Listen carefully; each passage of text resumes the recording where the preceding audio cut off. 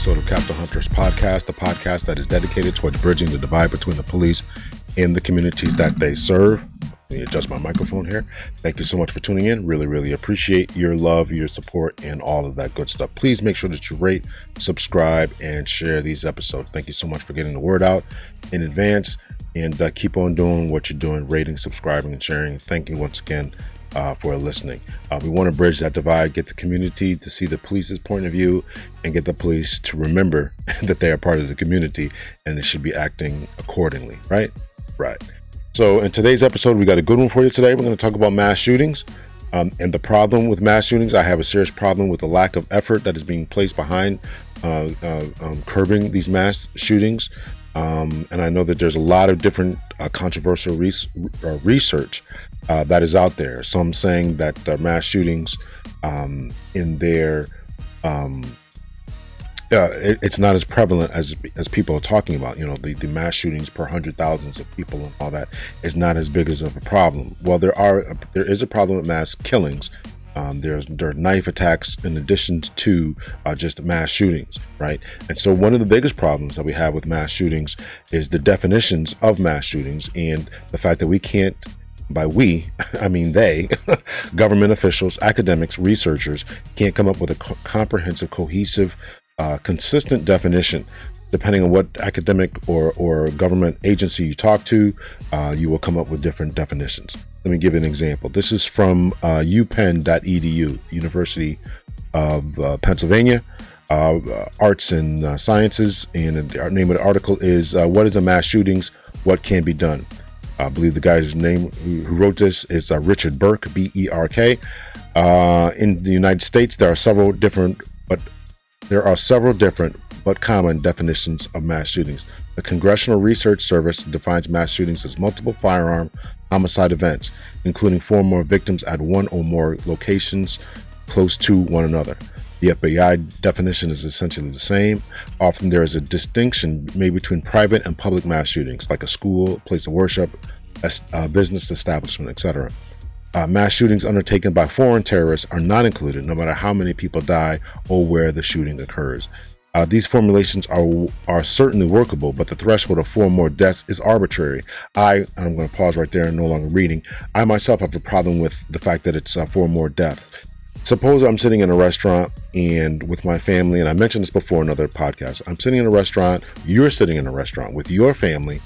Someone comes in there, starts blazing away with an AK-47 or AR-15 or some other similar type of assault rifle, or just a handgun, or even let's just make it consistent knife attack. Let's just say that this is going on and no one dies, right? A couple people are wounded, but no one dies. Is that not classified as a mass shooting? I think that the arbitrary number of 4 or more deaths, I think is not right. I think that someone goes into a place and you're at a movie theater and somebody starts blazing away and only one person dies. Well, that's not a mass shooting. That's a ridiculous definition. But I digress. Let's get back to this. There are also more important exclusions. For example, if 10 people are shot but only 2 dies, the incident is not a mass shooting. I didn't even read this, but he's agreeing with me and I'm agreeing with him.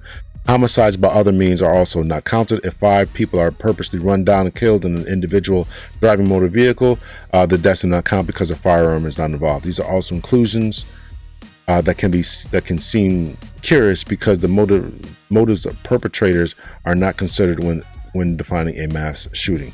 So again, they're not including knife attacks. Somebody's mowing down bar patrons with their motor vehicle. That's not going to count. We have to get this definition under control. Here's another article from Time Magazine. Past 2 weeks, and this was written on March 30th. Josiah Bates, Time Magazine Online. March 22nd, a gunman killed 10 people at Boulder, Colorado grocery store, including a police officer. A 20-year-old man has been charged with 10 counts of murder after surrendering to police. 6 days earlier, March 16th, a mass shooting occurred at 3 spas and massage parlors in the Atlanta metropolitan area. 20-year-old man has since been charged with 8 counts of murders. having been arrested after a police chase. Of the 8 people killed, 6 have been identified as Asian and Asian American women. We've probably all heard about that. He's blaming it on his sex problems. Here's another article from Time Magazine, written March 24th. Mass shootings. This is what normal has come to be like in America. Talked about the Atlanta shootings, Boulder, Colorado shootings, lowering the flag. And this article goes on to talk about how we're addressing the pandemic as a problem, but doing nothing about these mass shootings, mass killings, and everything like that. So I'm in agreement that something must be done. We have to take a look at this problem. Here's the RAND.org, mass shootings in America. There is no standard definition of what constitutes a mass shooting, and different data sources such as media outlets, academic researchers, and law enforcement agencies frequently use different definitions when discussing and analyzing mass shootings. For instance, when various organizations measure and report mass shootings, the criteria they use in counting such events might differ by the minimum threshold of the number of victims, whether the victim count includes those who are fatally injured, where the shooting occurred, whether the shooting occurred in connection to another crime, and the relationship between the shooter and the victim. These inconsistencies lead to different assessments of how frequently mass shootings occur and whether they are more common now than they were a decade or two ago. This is by Rosanna Smart, Terry L. Shell of April 15th, 2021. I may actually reach out to a couple of these individuals, try to get them on the podcast and see what their ideas are on what we can do to stem the tide. In the meantime, I'm not going to continue reading on with that. I'm going to go on to what we've got going on for today, and that is my special guest, Black Man with the Gun. He and I are going to discuss this amongst the many other things that have been going on around the country, getting his opinion about gun rights, gun activism, safe gun handling, and all that kind of thing. I was a former law enforcement officer. I have some familiarity with guns. I do, and I believe in protecting ourselves and making sure that we have the same freedoms that are guaranteed to us by the United States Constitution. I have no issues or problems with that. However, we're going to have a great conversation, Ken Blanchard and myself, Black Man with the Gun. So without further ado, ladies and gentlemen, we're going to get right into the episode. I'm going to thank my special guest, Ken Blanchard, for coming back on to the podcast. If you have not listened to the previous episode with Ken Blanchard and myself, please make sure that you go back, listen to that episode, catch up, and answer the question, why didn't you listen to this before? So thanks again. Make sure that you rate, subscribe, and share. Hit me up, cptlhunter@gmail.com, cptlhunter@gmail.com. If you have any show ideas or anything like that, make sure you're following me on Twitter, Instagram, Captain Hunter's Podcast, on Facebook, Captain Hunter's Podcast on YouTube, and Twitter and Instagram are cptlhunter. Without further ado, ladies and gentlemen, here is the interview. Ken Blanchard, Black Man with the Gun.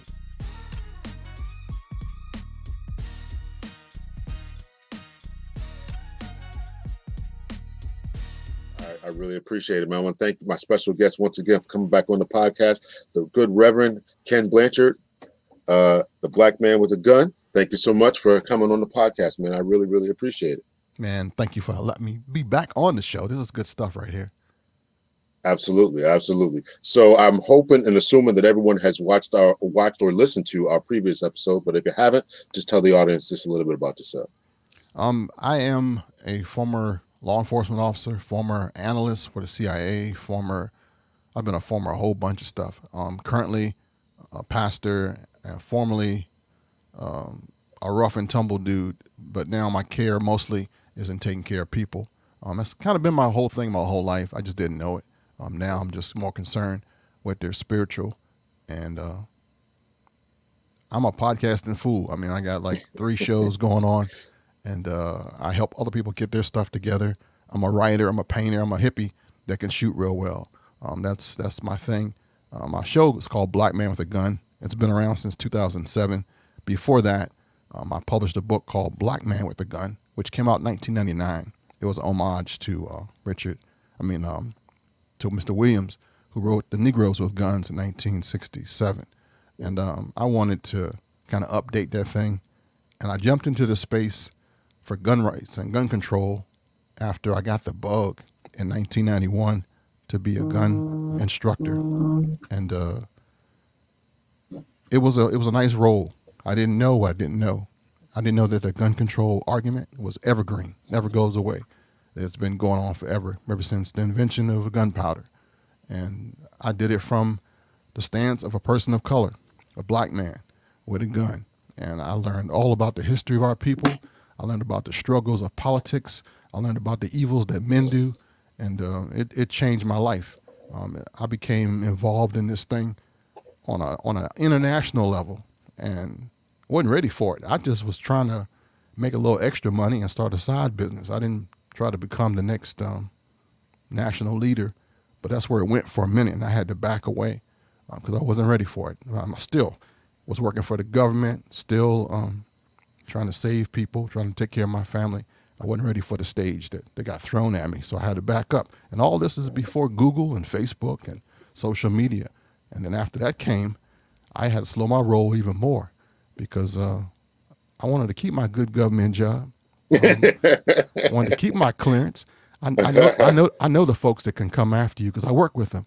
So Right. it's like, it's a couple of times I got in trouble. I had my career took a dump because of my pro-gun stance, because I was marketing myself in this area, and folks were paying attention. They weren't saying anything. I found out later after I had left the government that, oh yeah, you was on some list, dude. They was watching you to see whether you're going to become the next Huey B. Newton.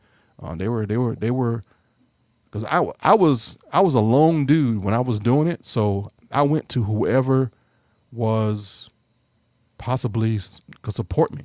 And I dabbled. I went to the Nation of Islam stuff. I talked to a couple of leaders that were from overseas, a couple of different political parties. This gun thing was huge. And the industry, they were still back in the 60s, so they weren't trying to help me too much. But they would do the lip service. And I learned a lot about marketing, about people, about national organizations. And it changed my life. No joke. Wow, man, that's got to be really. I can understand wanting to back away from all that because I don't know if I've been ready for all that either. People coming after you, looking at you, you on lists and all that. That's really some deep stuff, man. I mean, Yeah, I had my book. I'll tell you about my book. I had my first cover of my book. I got a guy to do my photos for me. I didn't know he was a famous photographer. He was like a underling of Gordon Parks. The dude was talented. So he did some really artistic stuff on my cover and did it in black and white. And at the time, I had a MP5 submachine gun. I was wearing a long black leather duster, and I had a firearms instructor badge on my belt buckle. And this is like the stuff I wore at the range. I did not know in about 3 or 4 months after publishing that book that the dude from Columbine was going to wear a long duster and go kill a whole bunch of kids.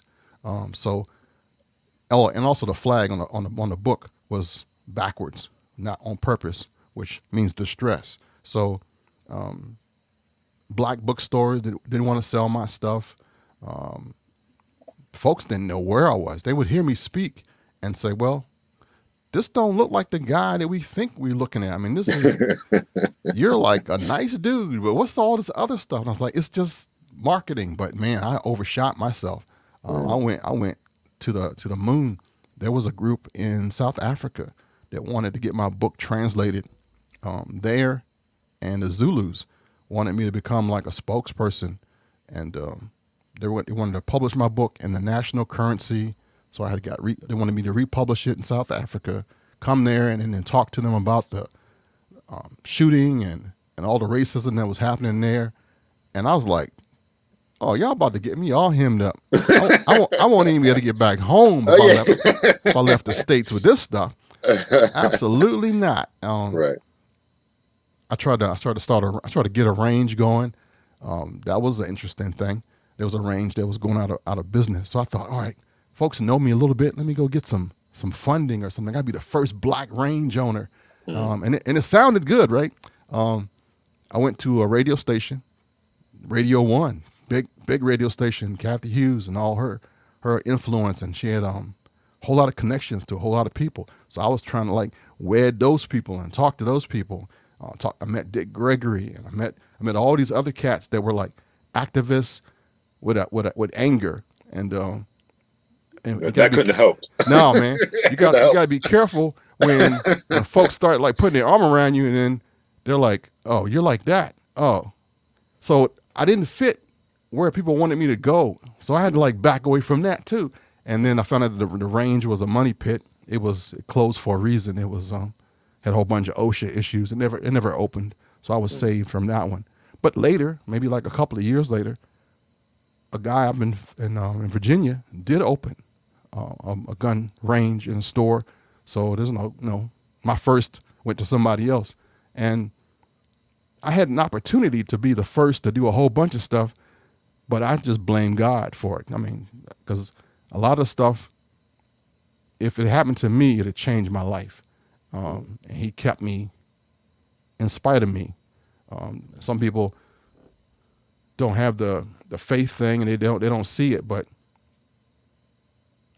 everything I've done, if it was anybody else, they'd have been in a whole different ball game. I mean, even the book, when the book first came out, it was called Black Man with a Gun. People fear what they don't understand.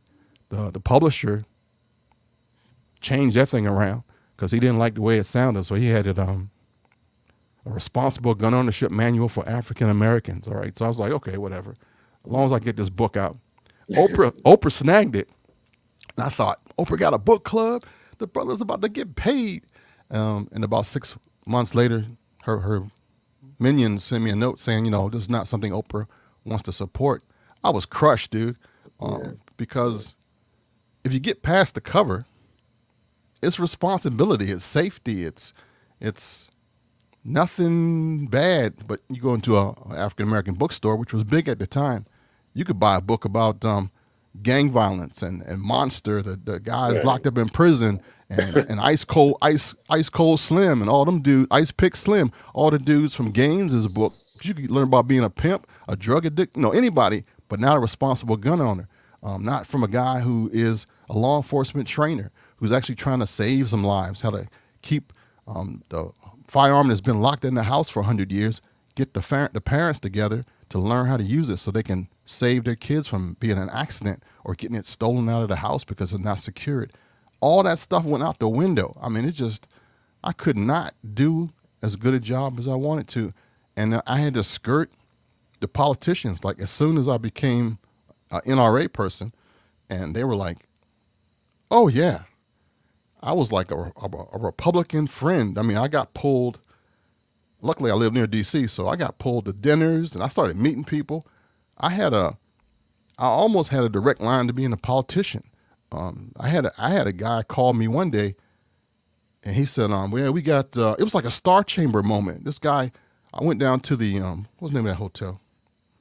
I think it was like the National, or it was like this really uppity place where they only serve steak and asparagus. I mean, it was like serious, right? And the only black people were the waiters. And this dude was sitting in there in his high back chair, like one of them dudes from Trading Places.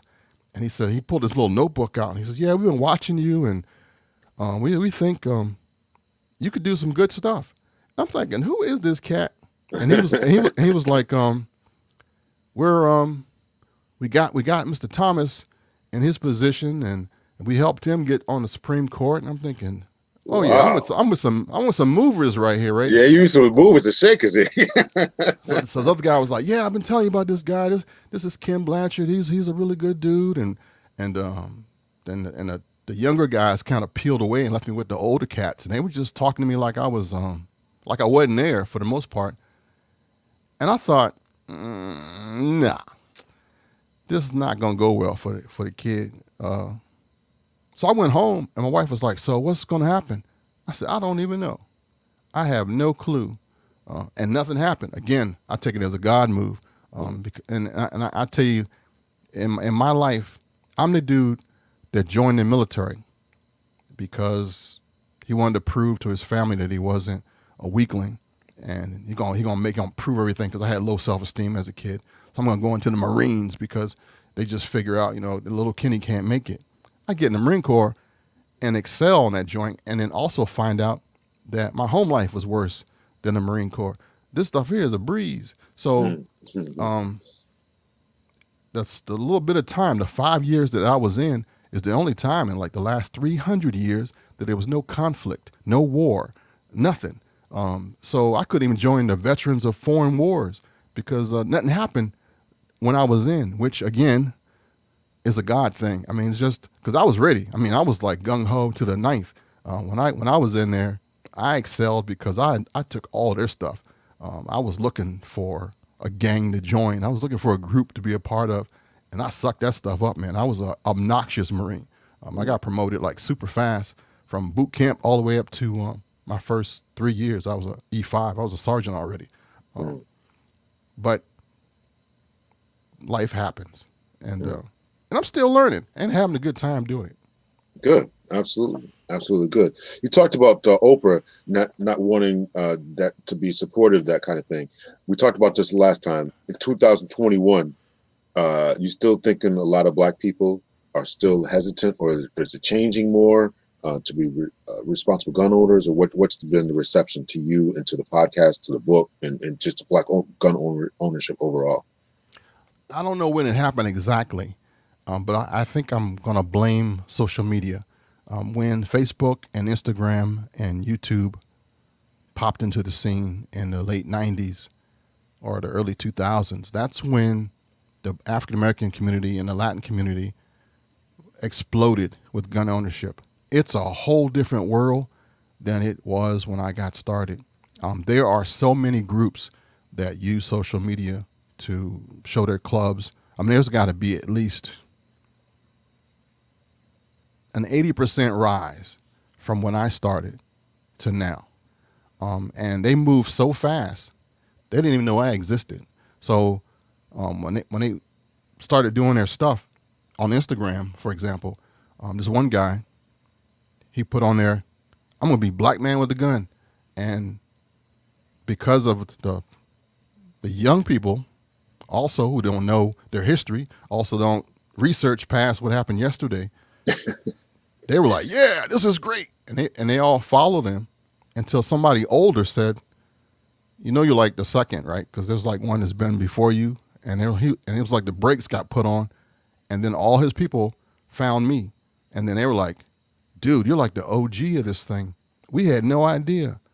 And it was at the time when I was thinking, I'm through with you cats. I mean, you're done. You got what you want. Knock yourself out. Some people want to blame Trump for it. He didn't hurt the cause. He made it go faster. And people flocked to the range. They were buying. Right now you can't buy ammo. You can't buy ammo. You can't buy a firearm. And the firearms that they're selling are the scrub guns that nobody wanted. But that's like the last thing that's left. All the quality stuff got snagged like a couple years ago from the African American community. And I've gone to the range since and seen waiting lines like I've never seen. It was like the DMV in there. They got pagers for range time. That's how many Black folks are at the range. And when I started, when more than 3 or 4 Black people went to the range at one time, they gave me credit for it. They were like, hey, I seen some of your people in here. I'm thinking, I don't even know who you're talking about. But they just figured all Black people, Ken must have brought them in there. So, and then as it grew, sometimes it was me because I was on radio, on traditional radio back in the day. But now I'm like the mountain man. They don't even remember this dude. I'm like Jeremiah Johnson. And it's cool though, in some ways. And in some ways it's like, unless you learn from your history, you guys gonna make the same mistakes. And that's what's going down right now. Now, okay, so let's talk about those mistakes. What mistakes can Black gun ownerships make? I assume that's what you mean by mistakes. You can make mistakes segregating yourself. See, I say in this time period, this ain't the 60s, even though we're still doing same crazy stuff from the 60s. You can, unless you get involved in your political activities, you will be isolated. You won't know what's going down. You can be a giant bass in your lake, but be a shrimp in the ocean. And when I was trying to do this thing, so many white folks were like, dude, how can we get more brothers and sisters to the range? And they were honestly trying to get their racist historical thing erased and get more people of color into the range because it would help keep the range open. Because folks was using the race card against them when they weren't racist. They were like, well, you don't employ or you don't have any black members, so we're going to shut you down. So they was trying to get us for a whole bunch of reasons. Now they got the opportunity to merge with a whole bunch of groups, but the black gun owners right now don't want to be with anybody else. We're in the infancy stage where it's like when you're a little kid in kindergarten, all the boys on one side, all the girls on the other, and then as you get a little older, you start seeing a cute little girl that you want to talk to, and you jump your line, and then as you get older, you find out that there's like some cool people of other races that you like, and you have been stuck in your same mode for so long, only the black people, or you get thrown into college or the military where you now have to be in a melting pot and you grow as a person. We haven't got there yet. We're gonna make an all black gun club, which is good for a minute, for good growth, for safety, but in long-term planning, no. It'll make you an extreme group. It'll limit your knowledge, your resources, so many things. Until you get like a Star Trek bridge, you ain't going nowhere. Yeah. You gotta let the blue people in and the green people in, and you'll be good. Absolutely, and I agree with that, and I'm all for that. I think your assessment is absolutely correct. We may have started this way for protection, for knowledge base, but we can't stay that way. Otherwise, you will become an extremist. You'll become, everybody in there be talking all black stuff, or if you're a white group, you'll be talking all white stuff, and next thing you know, you're hating somebody. Yeah, that's how people are. It just happens, and you wonder why'd your group get extreme? Because I saw it in mine. When I started the 10th Cavalry in 1991. I just wanted a group to train, and my group got extreme fast where they were like, all right, we're gonna have a party at Ken's house. So I had like giant cookouts all of a sudden at my house. And then I had a couple of elder people that were actually Malcolm X's caterer and driver. wow. And then, so they brought this history with them, which our folks ate up. And then we became like paramilitary, like real fast. Like, folks started buying all this black fatigues and stuff. I was like, dude, no. If you didn't serve in the military, take that stuff off. It might look cool, but it gives a whole different look. And then I look now, and there's a whole group in Atlanta that that's the way they roll. And I just shake my head like an old dude on the couch. Like they'll learn, because you can't. I mean, there's been so many groups before us. Move. There's been Panthers. There's been so many sects and groups of us that started off really, really good, and all you need is a couple of charismatic nuts to make everybody seem like they're bad too. And then next thing you know, you're being categorized and they're firebombing your neighborhood or arresting you for something. I mean, it takes like that much energy to go in the wrong direction, and you can't stop that thing once it goes. Yeah, and listen, you already know that they'll be watching you, so you don't need you don't need your group being watched. I mean, I'm sure they're watching every group, but when you start, it's faster now. I mean, yeah. it used to take paper and time. They got programs now. They can do a program on your Instagram account and tag all your people, and if your people go off, they got names, and then I mean, it's just a miracle on how social media has helped us, and is actually going to be a threat for some people. Oh yeah. Some of that stuff is good. Like I meet someone, and next thing you know, they're popping up. You should friend this person on Facebook, or your new friend is on Instagram. I'm like, how do y'all know? How do y'all know?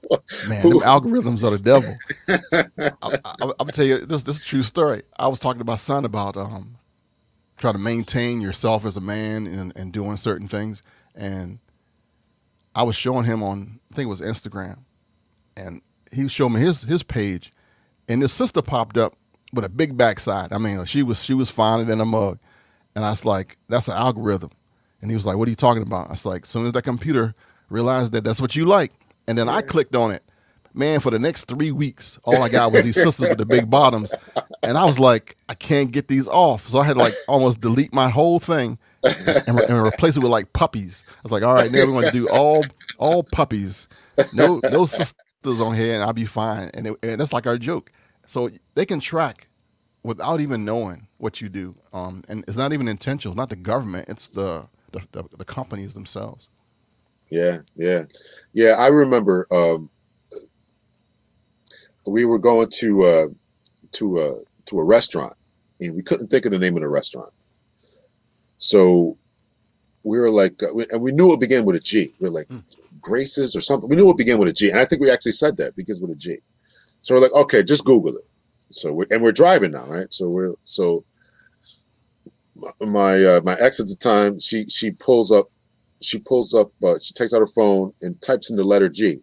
Of all the words in the English language, the first word that popped up was the restaurant that we was looking for. I mean, they are just listening and watching and knowing what you're doing at all times. Here's another story.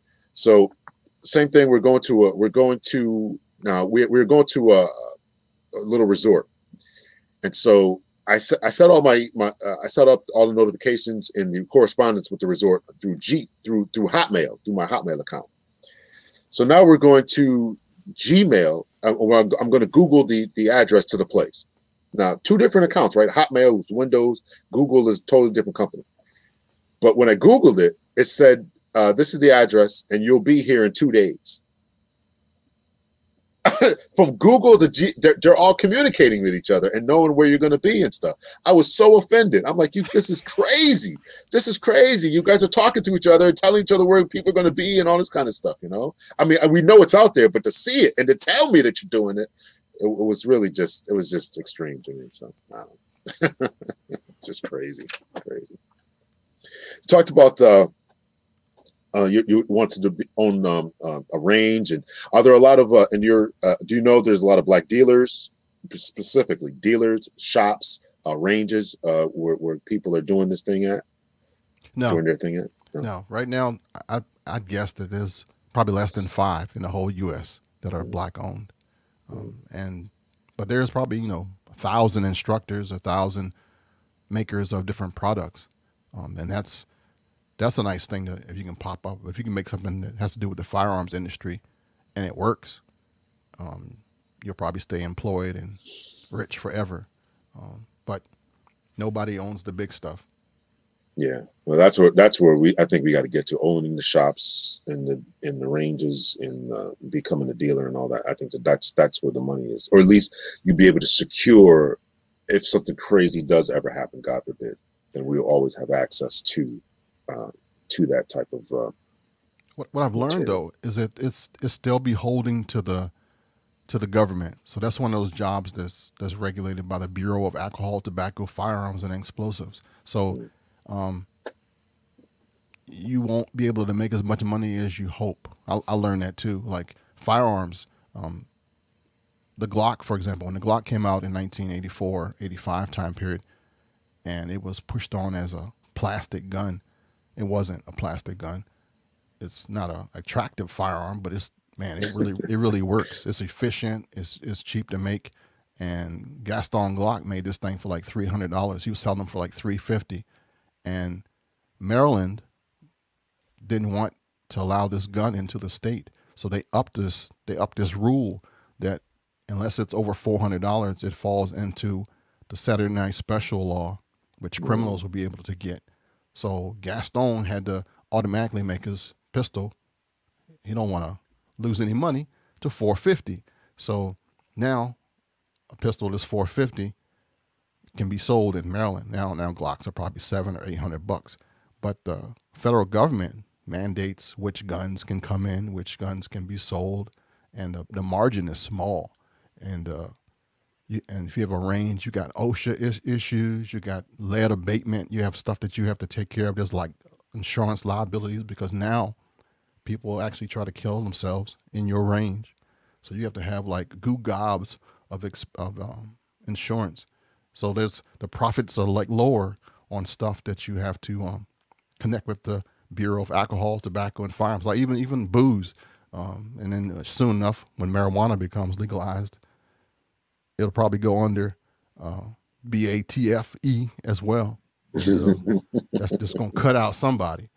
So it's while you're out in the street, you're making profit, but as soon as the government gets into it, it's gonna kill it. I wanted to have you on and talk about obviously these mass shootings that have been going on. But before we get to that, I've been asking all my guests about their thoughts about what happened on January 6th with the insurrection there. And let's just start out there. What's your thoughts about that whole debacle there? Man, that was some crazy stuff. Because I'm here. I'm like I'm less than a half hour away from DC, and I had friends, white friends, who were like, "Hey, man, you're pro Constitution, you're pro American, you're pro this. You going downtown?" I'm like, "Hell no, I'm not going downtown." There's always a protest in Washington D.C. There's always somebody down here talking about something crazy. I mean, they'll shut down the street in a heartbeat. We're used to that around here, and there's no way I'm doing anything counter to the government in this day and age, and you shouldn't either. And he was like, "Well, I'm gonna try to make it." I'm like, "Dude, I'm telling you, stay home. Stay your butt in Tennessee." And when that thing unfolded on the news, and I'm thinking of him again, I'm like, "Dude, I'm so glad I told you not to come," because it got out of hand. It got out of hand in the worst way. You had a president who didn't have a clue what he was doing. I still think he's probably the most clueless person that's ever been in government. Really? Yeah. We hadn't talked. I thought you were kind of on his side there. No, okay. No, Well, I'm glad to hear that. No, I think that dude is the most clueless, Yeah. Sheltered, rich dude who didn't have a clue the power of his mic, the power of his pulpit, the power of anything that he said and done. And he set us back 30 years. He did. He let the door open to all our enemies, foreign and domestic. That's what I'm saying he did. And he incited a riot. Yeah. He gave energy to people who had felt like there was fear of missing out. You know, that FOMO thing, the fear of loss, is one of the most powerful things in the world. People use it all the time. They'll say, "Act now," or "You won't get this," or "Only so many left," and folks will buy. It's a powerful thing. The fear of loss. When somebody says, "You got to save me, or I'm going to die," folks will stop what they're doing for fear of loss. Well, the whole racism piece, the whole insurrection piece is based on loss. People, white people who are poor, people who have a belief system that they are entitled to some stuff, that they should have been further along than they are. All that stuff was touched, that they are losing out. And that fear got them all the way to DC. That fear made them join groups, and they connected with other people who had the same fear. And fear is a powerful motivator, and it made them jokers think that if they got up here, they were going to change something. Like we were in the 1800s, and it was a group think, which happens. Like, I can't stand mobs. Only mob I like is Carnival, and if I ain't in Brazil, I ain't going nowhere. Other than that, more than a couple hundred people, that thing could change. It's kind of like watching those shrimp and fish in the ocean when they all move with the current. You get somebody following somebody that's bad, and everybody's just thinking, well, everybody next to me is doing it, so let's keep doing it. It can turn to some ugly stuff, and that's what we saw. Yeah. People died. People just got carried away. Just kept doing what they could feel. I mean, it was sad, dude. It was sad to see our country act like we were in a banana republic, acting like we were not Americans, not free, that we just given up all the stuff we had been fighting for, and actually believed that stuff that was going on. Unbelievable. You obviously associate with a lot of people who are more conservative, and your friend went down there, tried to get you to go. What has been their response since that? I mean, have you talked to them and said, "Hey, listen, this is what happened," or "What do you think about this?" What are your friends saying about all that? Oh, I had to do a good purge, which they had to do on their own too. A lot of folks like, "I'm leaving Facebook, I'm leaving Instagram," thinking, good. Good. because you're on that side of the fence, and your pride and ego or whatever is keeping you going that way. We don't need to be together no more. So I probably lost a good 1,500 people from my Facebook page. Either I purposely got rid of them, or they left it. You know, they went to Twitter, and then Twitter shut them down. And I was watching this thing like, do you understand the words that are coming out of my mouth? So now, um, it really, the one dude that I was talking to in Tennessee thanked me. He said, dude, I did not know it was gonna go like that. I'm so glad that I couldn't make it. I'm thinking that's why we still talking. Because because who knows what happened if you got up here? You might have switched. You can't tell what happens to you in a mob.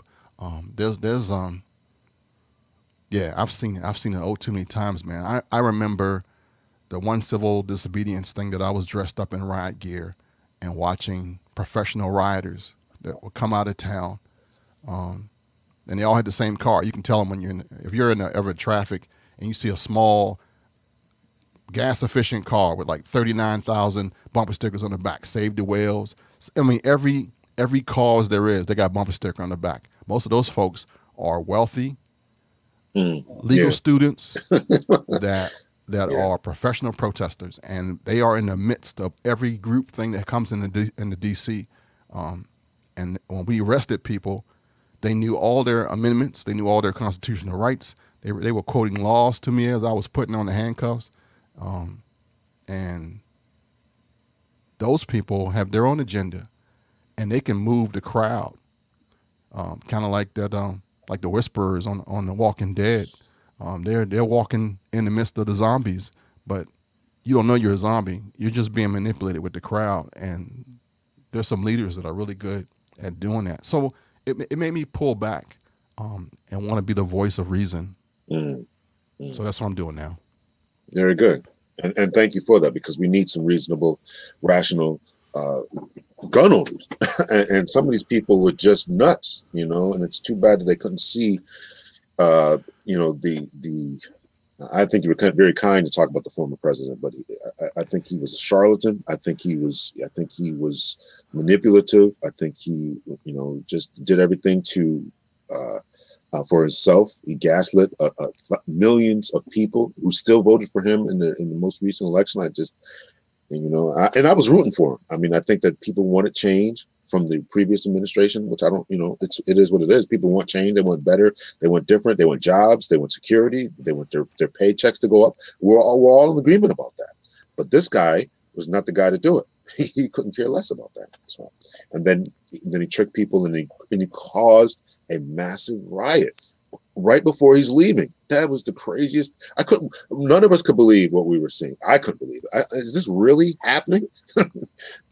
So, I was so glad that I was no longer a federal police officer, because I know the Capitol Police. I know how they train. I know their whole structure, and I watched that thinking they're in trouble, because it's a political police department where your normal thing is giving directions, fixing a flat tire, helping a congressman start their car. Um, you might every once in a while have to get somebody arrested because they're drunk, or hide something that the politicians don't want nobody else to see.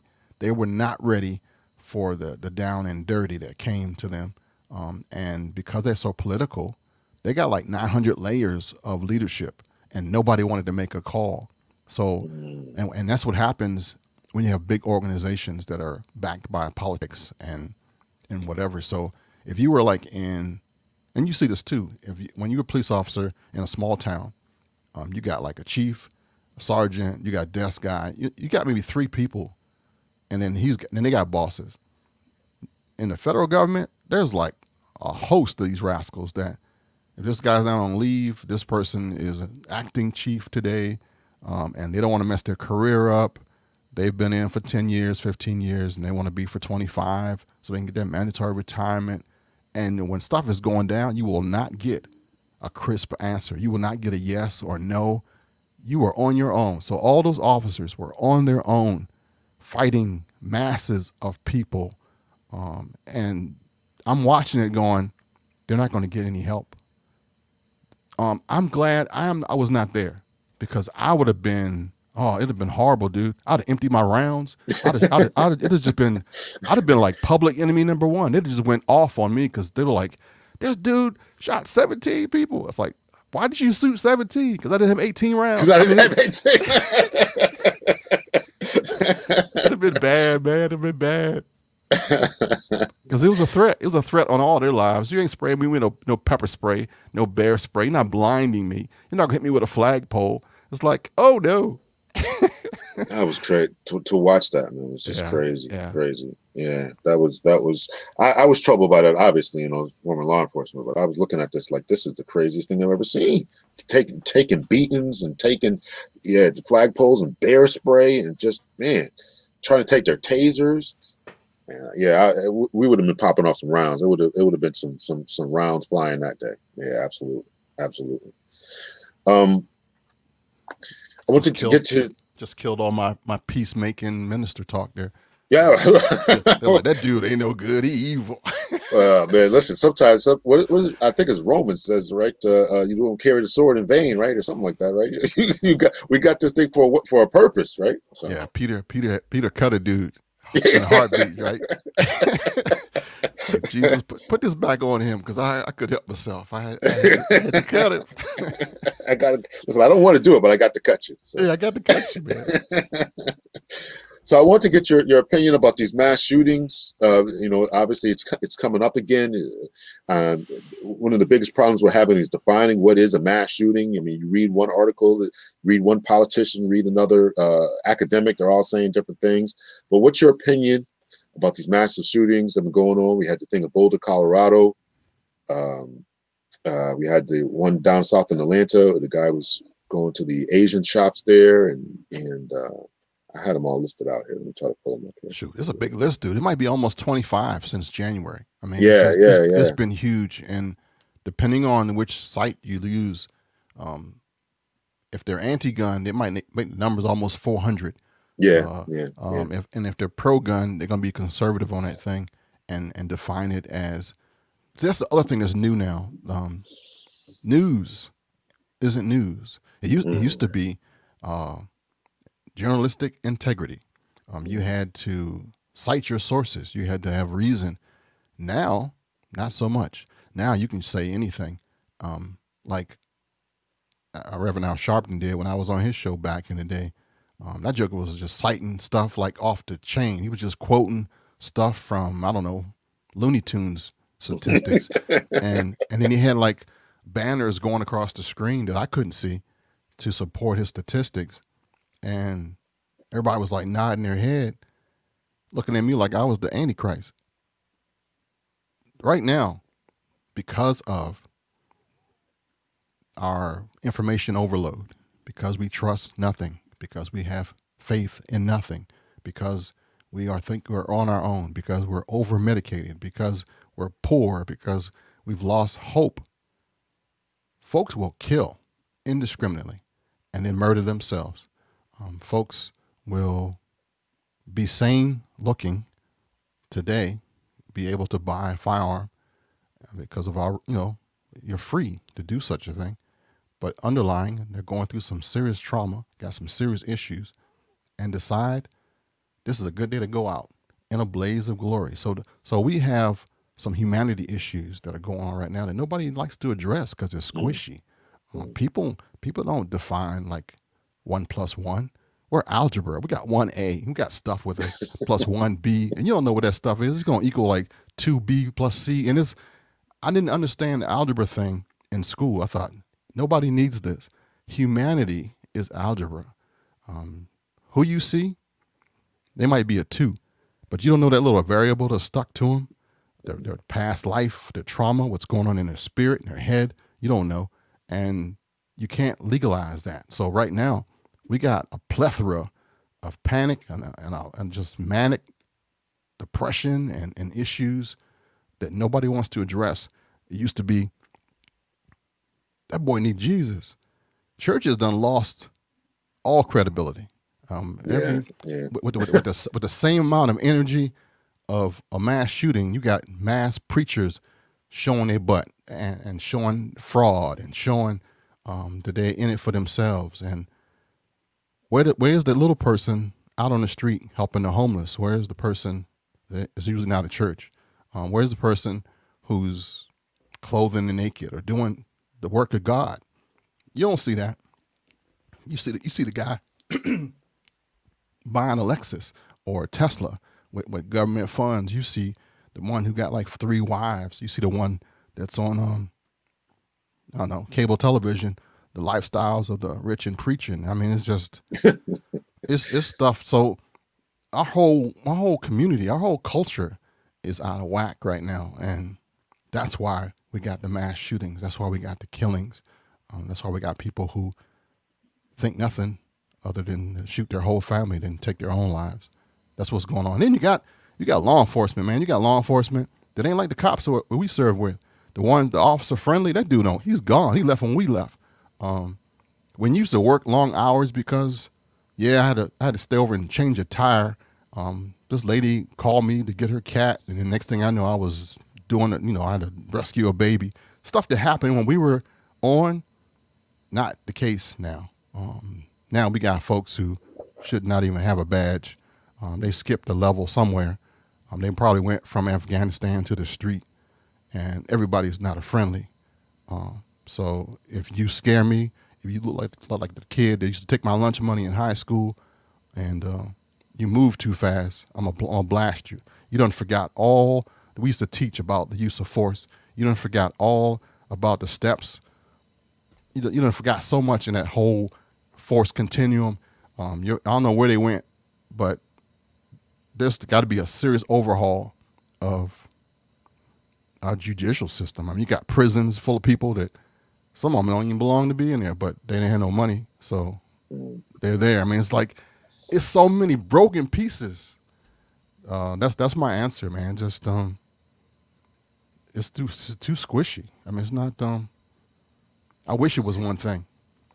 I certainly agree. You touched about this, the mental health component to it. People's in their minds and their spirit, they're holding a lot of things. And you're right. There's a loss of jobs, and you talked about before the loss of hope. And you don't have jobs or hope or vision of the future, man. And now, you know what? I'm gonna just go out and take a blaze of glory. I'm gonna take some other people with me. And I think that really is a driving, motivating factor. And to address that, you have to address economic oppression. You have to talk to the rich and say, give up some of your money. Not that we want to give them the money, but that ain't going to happen. I mean, but this is that would solve so many of these problems if we could get people the mental health medications that they need.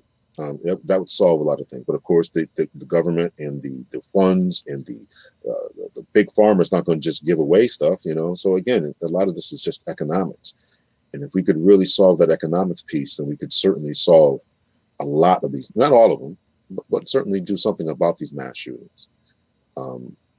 What to do to the debate over guns? What to do to the debate over guns? Politicians keeps it going. I mean, because if I was out of work in 2014. I think it was 2013. 2013 is when I quit a job. I quit being a pastor of a church because they didn't like me bringing in strays. You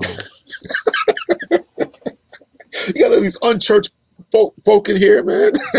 Dude, I am not your normal pastor. So bringing in strays. I went in the streets, man. Our church was like not too far from where Rayful Edmonds had a huge crack center. So there was like some mass people who had no hope. They were living off the government. They were still addicted to stuff. They were making it the best way they can, but it was a whole bunch of people. And my church was a well-to-do assembly of elder people who had done really well in the 60s and 70s, and they were trying to live out their last days in this like social club they called the church. And I stumbled in there and messed it up because I was trying to bring in former hookers and drug dealers and people on the street, stuff Jesus would do. I mean, the things that Jesus would do. I actually believe that stuff, right? Because just like I was in the Marine Corps, I'm still what's the word? I'm fanatical for doing what God want me to do. So the same power and passion I had as a Marine, which was obnoxious, I was obnoxious as a pastor. So I'm out in the street and I'm bringing in strays, and they not feeling it, right? They're like, this dude smells, or she's not dressed like she should be, and I'm trying to help somebody, and this thing got me fired basically. So I was like, I'm gonna quit and go back out in the street and keep helping people. Well, I ran for office in 2014 because I ain't had no job. I figured, all right, I just seen that this guy, this congressperson, or not Congress, this county council person, making almost $90,000, only work 4 days a week. I can do that. So I ran for office. I ain't never ran for office in my life, but I saw how that thing worked. There were like 20 people running, and they all knew each other. It was like a thing. They'd all run for offices before. They had all worked their way up from different positions, and they knew the dirt on each other. So I flipped and said, all right, I'm not going to run in the Democratic Party. I'm going to become a Republican. There was nobody in the Republican Party against any of these guys. So I ran unopposed on my side. So I won my primary and everything. Didn't have a chance in heck. But it showed me how the political machine works and how this gun thing works for politicians is, if I, now a politician, want to get some kudos, get some points, all I got to do is propose something for the gun issue. All I got to do is say, I'm going to ban all pink buttons on revolvers. And there might not be any pink buttons, but nobody will ask that question. Pink buttons don't help anything.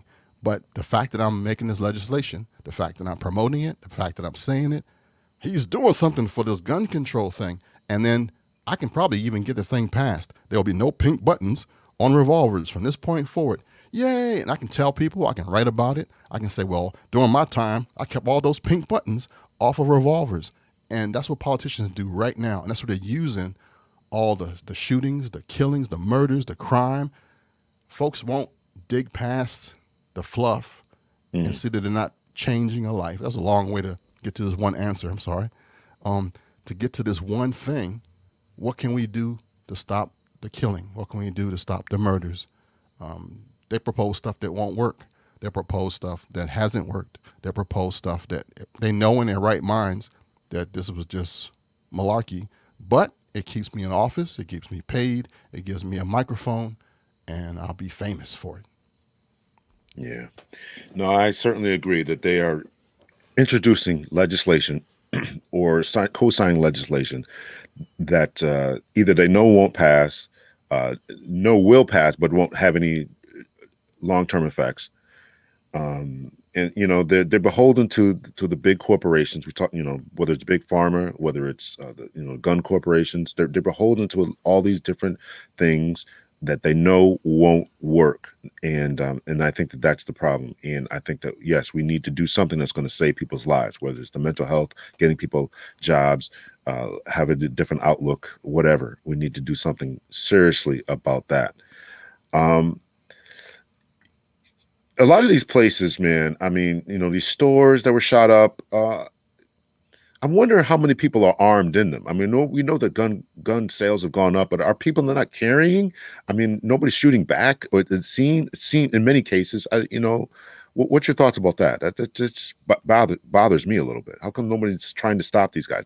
Not no one's. There are some videos here and there where we see people do shoot back, but these massive shootings. What's your opinions about that?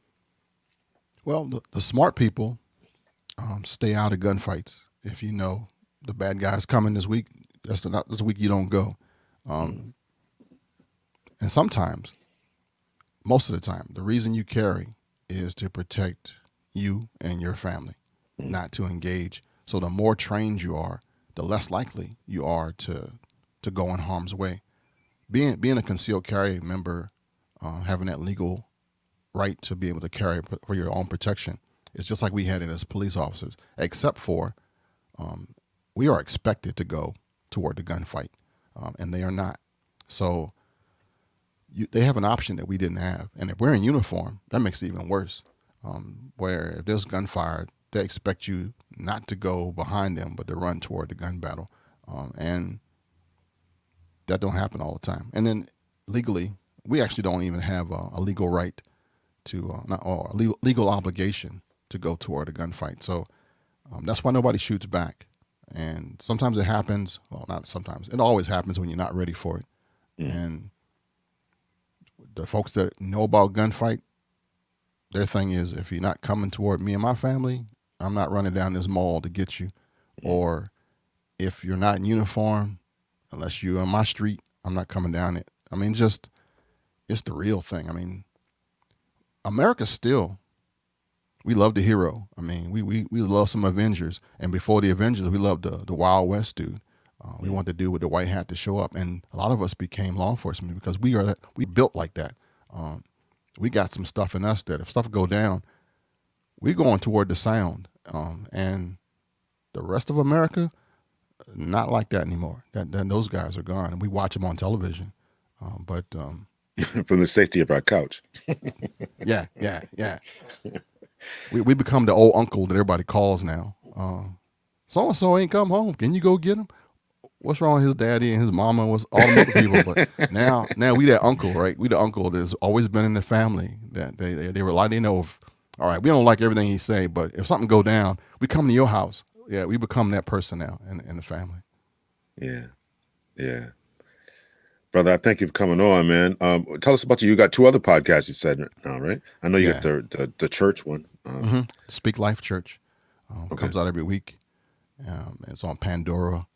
And I had the newest show. It's only in my 5th week. It's a combination of what I've just said. I called If I Died Tonight. It's the newest podcast. I took the title from Tupac, and it's basically for my same crew, law enforcement, hunters, gun owners, wrestlers, fighters, the tough guys, the folks who are struggling and don't have somebody that'll actually tell them that you can make it. It's suicide prevention, it's motivation, it's the squishy stuff because I'm actually trying to get off the couch and help somebody. And I think that's actually wonderful. I think that's actually wonderful.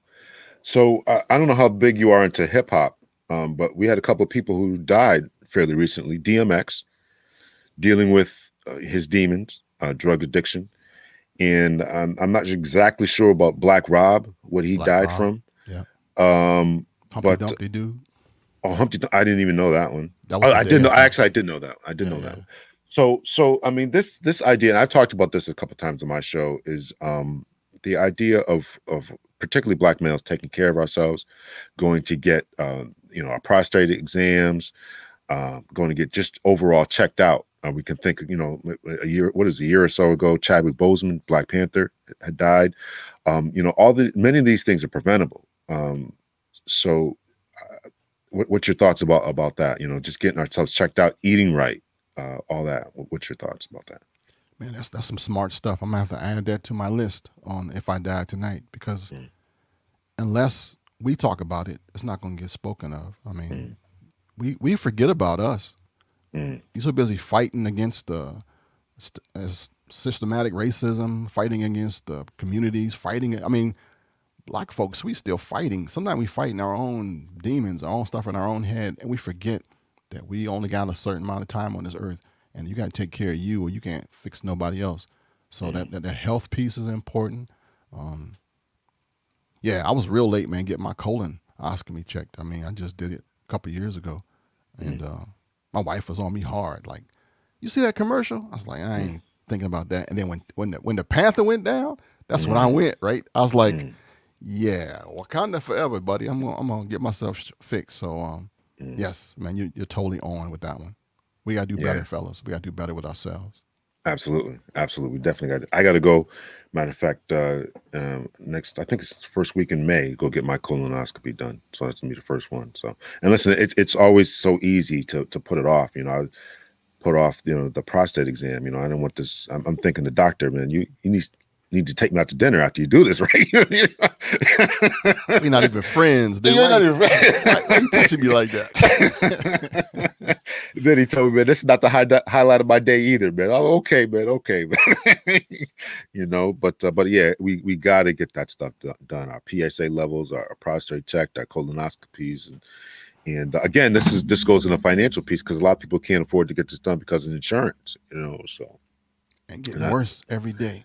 And getting worse every day. So, and to see these great men who we've lost way too soon, way too early in life because of these largely preventable or treatable diseases. If we catch this stuff quickly, we can do something about it. I also talk about my own journey as far as adopting a whole food plant-based diet. I'm doing the plant thing now, and no more meat from me. Yeah. So and I'm feeling good. I ran the other day, was not tired, so dropped a few pounds. And just because of all this stuff that I had gone through and just seeing a lot of things that we go through, our cholesterol, all this stuff, man, is really, really largely preventable. Our high blood pressure, diabetes, none of this stuff is coming up because we're old or getting older. A lot of it has to do with what we're putting in our mouth. So that's just a little bit of what I've adopted, and I talked about a couple of times on my show. And I think that people really need to. You don't have to do what I'm doing that's extreme.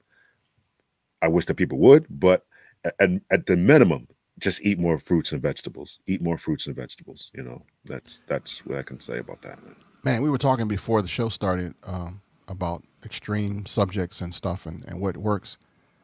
When you make a lot of sense, then your viewership would go down. I mean, if you ain't talking crazy stuff, ain't nobody listening. So yeah. I just went with. I'm just going with it. Like this last show, right? I'd love for it to be as popular as Black Man with a Gun, but it will do me no good. I mean, when I'm on my deathbed and I'm thinking, did I do everything I could do? Did I save somebody? The Black Man with a Gun show ain't gonna be one I think about. I mean, yeah, it got nice downloads. It's it made it to different genres. People are like, oh, what is he talking about?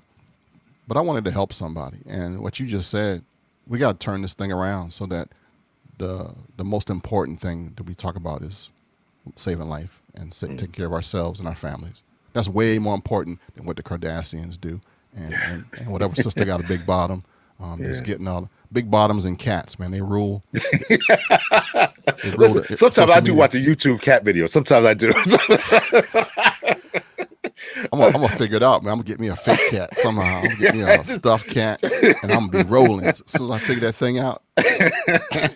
I gotta admit, I do watch a cat video every now and then. It cleans the palate, man. Get your mind right. You all messed up.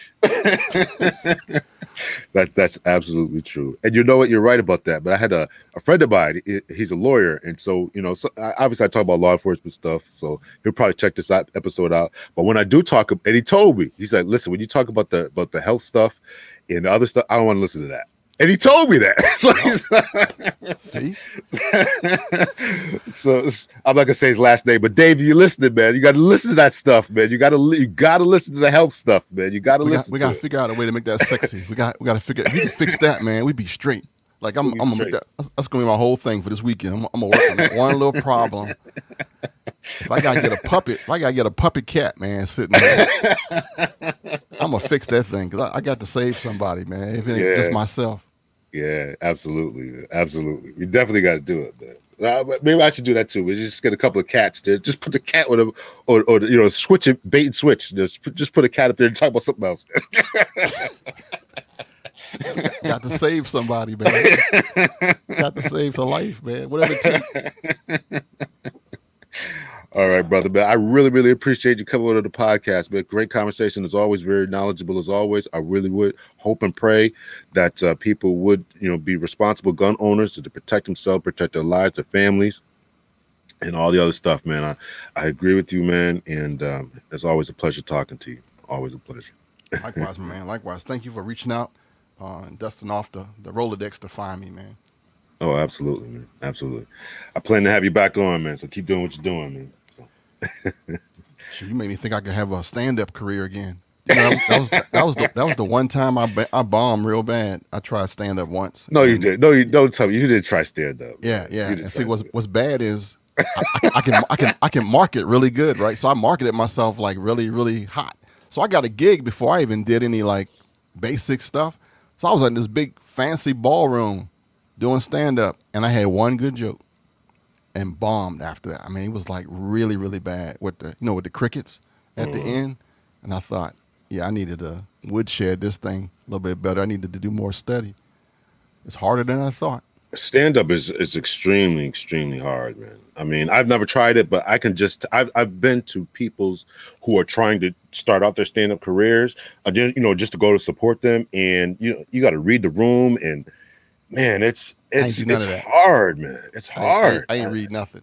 And you got to, I mean, it's one thing to remember the jokes, but you got to land your timing, you got to know your audience. Ah, man, these guys who make it, the Kevin Harts and the Dave Chappelle's and Jerry Seinfeld's, all these dudes, they are geniuses at what they do, man. Yeah. That's a hard gig, man. So Yeah, timing's bad too. I ain't got no timing, so yeah, that was and you got another killer piece. and another thing is we talked about this in a class I took about your ability to tell a story. Some people have a natural ability to tell a story, and so you got to have those. Not only can you have to be funny, but you have to tell a story. It's one thing to just do what we did, a couple of laughs here and there, but you got to be able to maintain that and tell a story. I couldn't do that, so I give you a lot of credit for trying. I'll be up there. They would run out of tomatoes if I was up there. Like, get this guy off the stage.